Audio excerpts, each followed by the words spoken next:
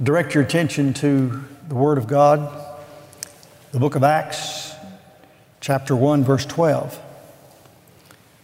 Then they returned to Jerusalem from the mount called Olivet, which is near Jerusalem, a Sabbath day's journey away. And when they had entered, they went to the upper room where they were staying. Peter and John and James and Andrew, Philip and Thomas, Bartholomew and Matthew, James the son of Alphaeus, Simon the Zealot, and Judas the son of James.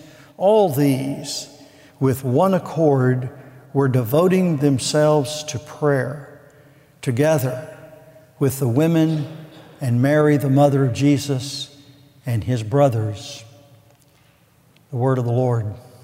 Thanks be to God. You may be seated.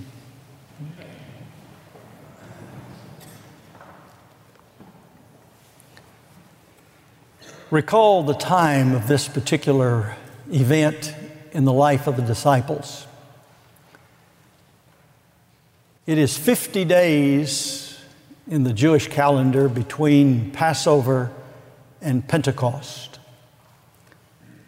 7 weeks, 49 days, and then the 50th day. It is a week of weeks.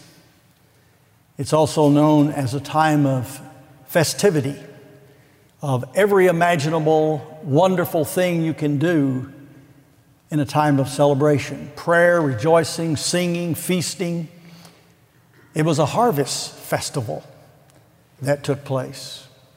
It was a festival celebrating the thing that the Lord had done in the past, and in anticipation of the upcoming planting season in spring, the Lord would do it again. It was a time when you contemplated sowing and reaping. It was a time when you saw the old crucified and the new resurrected. It was a season in Israel's life that was very important to them. It was the time that the Lord spent with his disciples teaching them.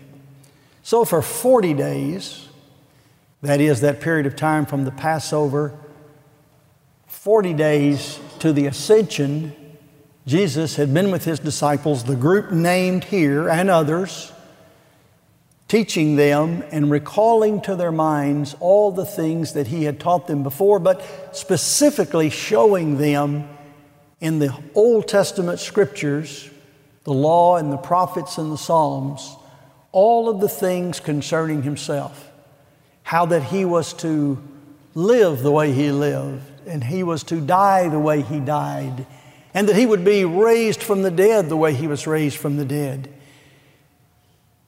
And even though his early teaching in the synagogues had brought to their minds a certain astonishment, his teaching during this period of time brought to their hearts a sense of understanding. That's what that meant. That's what Isaiah was saying. That's why Jesus said this. That's how this all fits together. And for 40 days, Jesus was with them presently, personally, perpetually, teaching, instructing in all sorts of places. You remember he taught them, he met with them in this upper room, this very place where they had begun to gather. It seemed to be kind of their gathering place in downtown Jerusalem. Most of these people were Galileans. They were from the north country. But they came to Jerusalem often, and Jesus led them there often as he came to Jerusalem from time to time, and especially at the end of his ministry when he came there to give himself over and to be crucified. This was the place where they met, this upper room. This had become the place of gathering. This was the place where Jesus had appeared to the disciples, first without Thomas and then with Thomas. This is the place where the breathless and wearied but yet exhilarated Emmaus Road travelers had run to in the night of that first day to tell of this stranger that they had met along the road and how He had caused their hearts to burn within them with love of the things of the Lord in the Scriptures. This was a time of incredible stimulation, renewal. I don't think there was any greater period of time of excitement in the lives of any of these people than there was during these days, these 40 days of all that they had seen and heard and witnessed and beginning to understand and had conversed among themselves. And this upper room became that place where they met. When Jesus took them out to the Olivet Mount, and where there He gave them His final words, He told them to tarry, to stay in Jerusalem. Don't leave here and go back to Galilee, Capernaum, Nazareth, Cana, all of those places in Galilee where you're from and where you're used to being. But stay in Jerusalem. Keep this meeting in the upper room going. Perpetuate what we've got happening here. And then, of course, the glory cloud received Him out of their sight, and He ascended. And they stood there for a while just gazing until the angel came to him and said, "You men of Galilee, why do you stand gazing into the heavens? This same Jesus which you have seen taken up from you into heaven will so come in like manner." And Jesus had told him to not leave the neighborhood. Don't leave Jerusalem. Don't leave the city.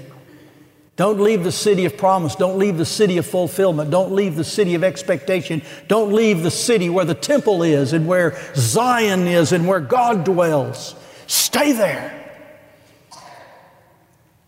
And this is a story of what they did. It said they returned to Jerusalem and they entered into the upper room where they were staying.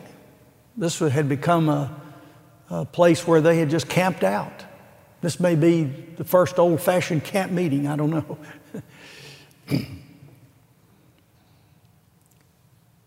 And they had one common thing. They had all been drawn to this Christ. They had been drawn to Jesus of Nazareth. They had been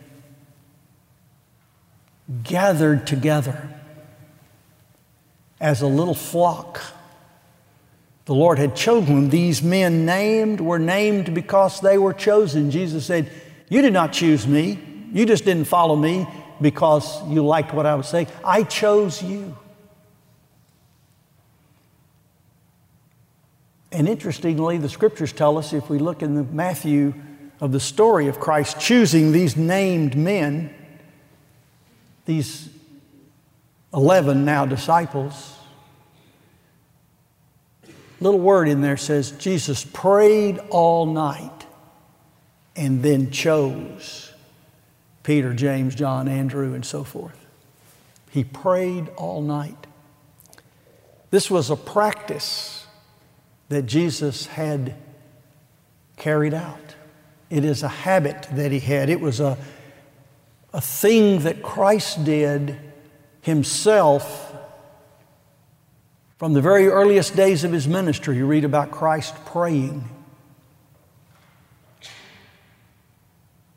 And observing Christ praying on one occasion, the disciples said, "Lord, teach us to pray." And we know then what the Lord told them in the formula we call the Lord's Prayer, or the model prayer for the disciples. So prayer had been a part of this little band of disciples from the beginning. And the Scripture says here, these with one accord were devoting themselves. This was their devotions. What are your devotions? Two things. Study the Word, which they'd been doing for 40 days at the feet of Jesus. and now prayer. Now, they didn't know it, but they were going to be in a prayer meeting for 10 days. Because from 40 days when Jesus ascended to the day of Pentecost when the Spirit came, and we know the story of the things that happened on that time, on that occasion, 10 days. So this prayer meeting was a 10-day prayer meeting. One accord, talking about Christ, sharing their experience and their understanding of Him, and praying. I love the word that says they devoted themselves. You know, there's a whole sermon series right here in verse 14. All these. It was not just one disciple or a group of disciples, it was the group. It was the confederated and molded group that the Lord had brought into existence to become the foundation. He, the cornerstone, they, the foundation of the church. Everything was going to be built upon their witness, their testimony, apostolic witness, which because it was eyewitness, had authority with it. Apostolic authority was going to be the bedrock of the true church. All these were with one accord. It's hard to get two people in one accord, but to get this band of disciples thinking alike, focused, melded and molded together in purpose and intent. I think the reason they were in one accord is they had one Lord, one faith, one baptism, one hope of their calling. That's what they had. And as they were together in one accord, it says they devoted themselves. As I mentioned, this is a lesson to us about devotion, committing ourselves, giving ourselves over. The notion of devotion always has in it the idea of sacrifice. They sacrificed themselves, devoted themselves, separated themselves. This is a sanctification outworking. This is a holiness act. Devoting themselves to prayer. We're going to talk about prayer as we conclude. Together with the women. In Christ, there's neither male nor female, bond nor free, Jew nor Greek.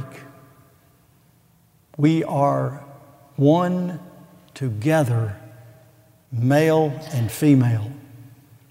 One of the sad things in our day is we have a war and we have enmity between the male and the female.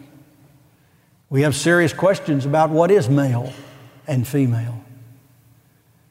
But in the Lord, He has always brought from the creation in the garden all the way through, God's people are one people, male and female together. And it was a group of women who, by the way, had been with the Lord throughout all of His ministry. And some people think that it was these women that had given sponsorship to the apostolic band. They had basically provided the logistical support that kept the disciples moving throughout much of Jesus' itinerant public ministry. And one particular individual, Mary, the mother of Jesus. How often do you see Mary show up in the life of Christ? Not just in the nativity, but in His going to the temple at age 12. His public ministry in Galilee, especially at Cana. Several other occasions you find it. And then you find Mary prominent at the crucifixion as an eyewitness to the death of her own son. And there, she stays with the apostolic band from that moment on. She's an integral part of that whole group. And then there's an interesting group of people that are there, His brothers. These were not part of the original 12 disciples. The brothers, the sons of Mary, which she had with Joseph after Jesus was born a virgin birth. Scriptures list 4. It was James, who wrote the book of James, Judas, or Jude, who wrote the book of Jude, and then Simeon and Joseph, and some sisters. Here were men, young men, who at first didn't really understand and appreciate and even believe in the mission and the person of their older brother, Jesus. But somewhere along the way, I think it was probably just pretty close around the time of the resurrection. I think these boys were converted through the gospel. The death, burial, and resurrection of Christ is what they saw and believed. They're all together and they're in prayer. And the title that Mark has given this message is that returning to pray. It takes the first and the last of the verses there. Then they returned, and then the last one, they devoted themselves to prayer. I don't know if Mark intended this or not, but I like that. And I'll tell you why I do. Return in the Old Testament, turn and return, are words that speak of repentance. Turn ye, says the prophet. Return to me, the Lord implores the people. Returning is repentance. It's making a turnaround and going back to where you need to be. It's Jacob returning to Bethel. Back to Bethel. Back to the place where he had seen God. Bethel, the house of God. Returning back to the place where the Lord meets us, where the place of God's presence is, and where the peace of God dwells, and where God expects us to be. And if we do nothing else in our hearts this morning but that, let's return to pray.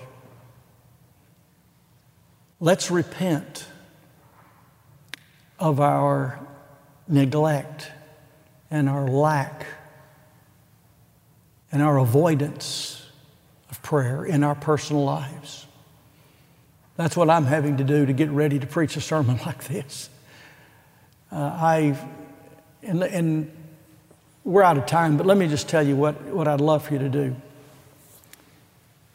I'm not going to ask for a show of hands, but how many people, don't show your hands, own a copy of The Institutes of the Christian Religion by Calvin? John Calvin, the young French reformer, was only about 25 years old and when he wrote the first edition of The Institutes. The Institutes is just kind of an outline, a bare sketch of the Christian life. In fact, it was Calvin's first effort that was published to basically form a catechism to teach himself and young believers the basics of the faith. As the years went by, of course, it was expanded and revised, but it's a book you all ought to have. Probably the best version is Battles, translation in 2 volumes. They're always available in our bookstore. Hope they are now. If you don't have a copy, you're way tardy in getting a copy. People tend to think of Calvin as dense and difficult and deep and dark and foreboding, and nothing could be further from the truth. He was actually a popular teacher. By that I meant he spoke to the populace, to the population. He was regarded, even Luther, who was slightly his senior and had gone way before Calvin in so many great, mighty works of the Reformation. Luther said that Calvin was the teacher.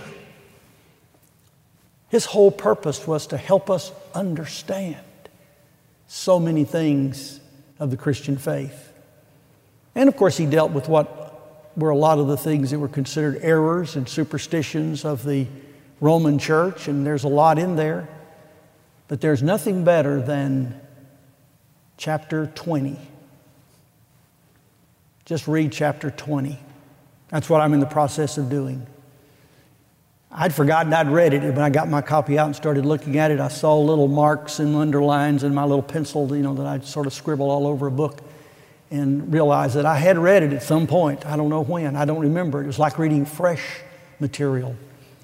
But Calvin covers so many things. He covers the notion of reverence, what it means to call upon the name of the Lord, to get a glimpse of that awe and majesty in the presence of God, that which Jesus spoke of when he said, "Hallowed be thy name."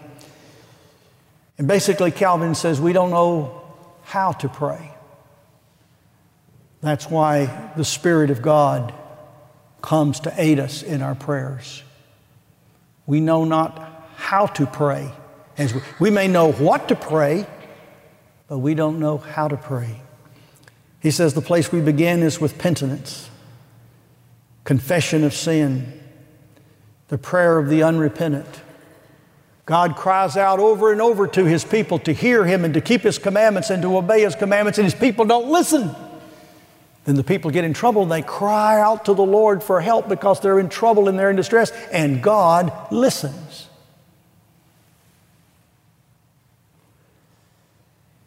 He says we need a sincere sense of want, need, that recognition within ourselves of what we need and our insufficiency and our inadequacy and all that we are desperate to have.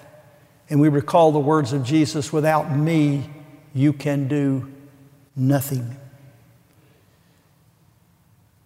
It says we are humble supplicants for mercy, as in the Pharisee and the publican. The publican stood afar off, wouldn't even lift up his eyes to heaven, and he smote upon his chest and said, "Lord, be merciful to me, a sinner." Then Calvin tells us to pray with a confident hope. We have this confidence, John tells us, if we ask anything according to His will, He hears us. Praying and believing are hand in glove. Ask and ye shall receive. And then there's countless admonitions and corrections, all tremendous discussion. Well, if God is sovereign, if He knows everything, why do I need to ask Him? He knows I need it. Why don't He just give it to me? And what about the sovereignty of God? Does prayer change things? Does God have His mind made up and then we pray and ask and God changes His mind and does something different because we prayed? Interesting question. And then Calvin. And then he goes into the Lord's Prayer and takes it petition by petition. Our Father, and breaks it down all the way through. Just do that homework. And you don't have to do it by next week. Just stay with it for a while. The one thing I guess I'll conclude with this that was helpful to me is to be reminded of the various aspects of prayer. And there's different kinds of prayer, just a whole array of attitudes, postures, expectations, modes, moods. But the one that has impressed me lately is the one that's called brooding prayer by J.I. Packer in his book, Brooding Prayer. And if you go to the farm, you'll find two things happening. You'll find an old mother hen sitting on a nest. And she'll sit there day after day. And if you try to get her off that nest, she will peck you. If you try to move her, she will get those wings and flurry in your face and make you give up because she'll go back and sit on that nest. A setting hen. I saw it as a kid on the farm. I loved to see that. About, 3 weeks, 20 days, she'll sit on that little pile of eggs. And if you'll look, nothing ever happens. There's just eggs sitting in the nest, in the straw, and the mother sitting on top. That's like prayer. That's brooding. She's brooding. She's a brooding hen. But there's an expectation and there's an outcome. If you walk out of the barnyard and go out into the pasture, you'll see the cow sitting out there that's been grazing all morning and now sits down in the grass and just chewing the cud, ruminating. That's prayer. Prayer is ruminating, meditating, brooding, going over and over in your heart the things that you desperately need from the Lord, thinking about it, hearing His voice, hearing His silence, staying. There's a whole lot more to prayer, as you know, but that's the thing that just sort of struck me. Let our prayers at least have that feature from time to time. Just be in the presence of the Lord, brooding, waiting, meditating, ruminating, thinking. In our Western philosophies, in our Western religion, we've got a work ethic, and boy, do we go to work. I think some of the Eastern religions have preserved the Oriental concept that is so strong in the Scriptures of waiting, meditating. In fact, the word for prayer and meditation are used interchangeably in a few places in the Scripture. I'll give you one outcome. The Bible says Isaac was in the field brooding, meditating, praying, sitting out in the field.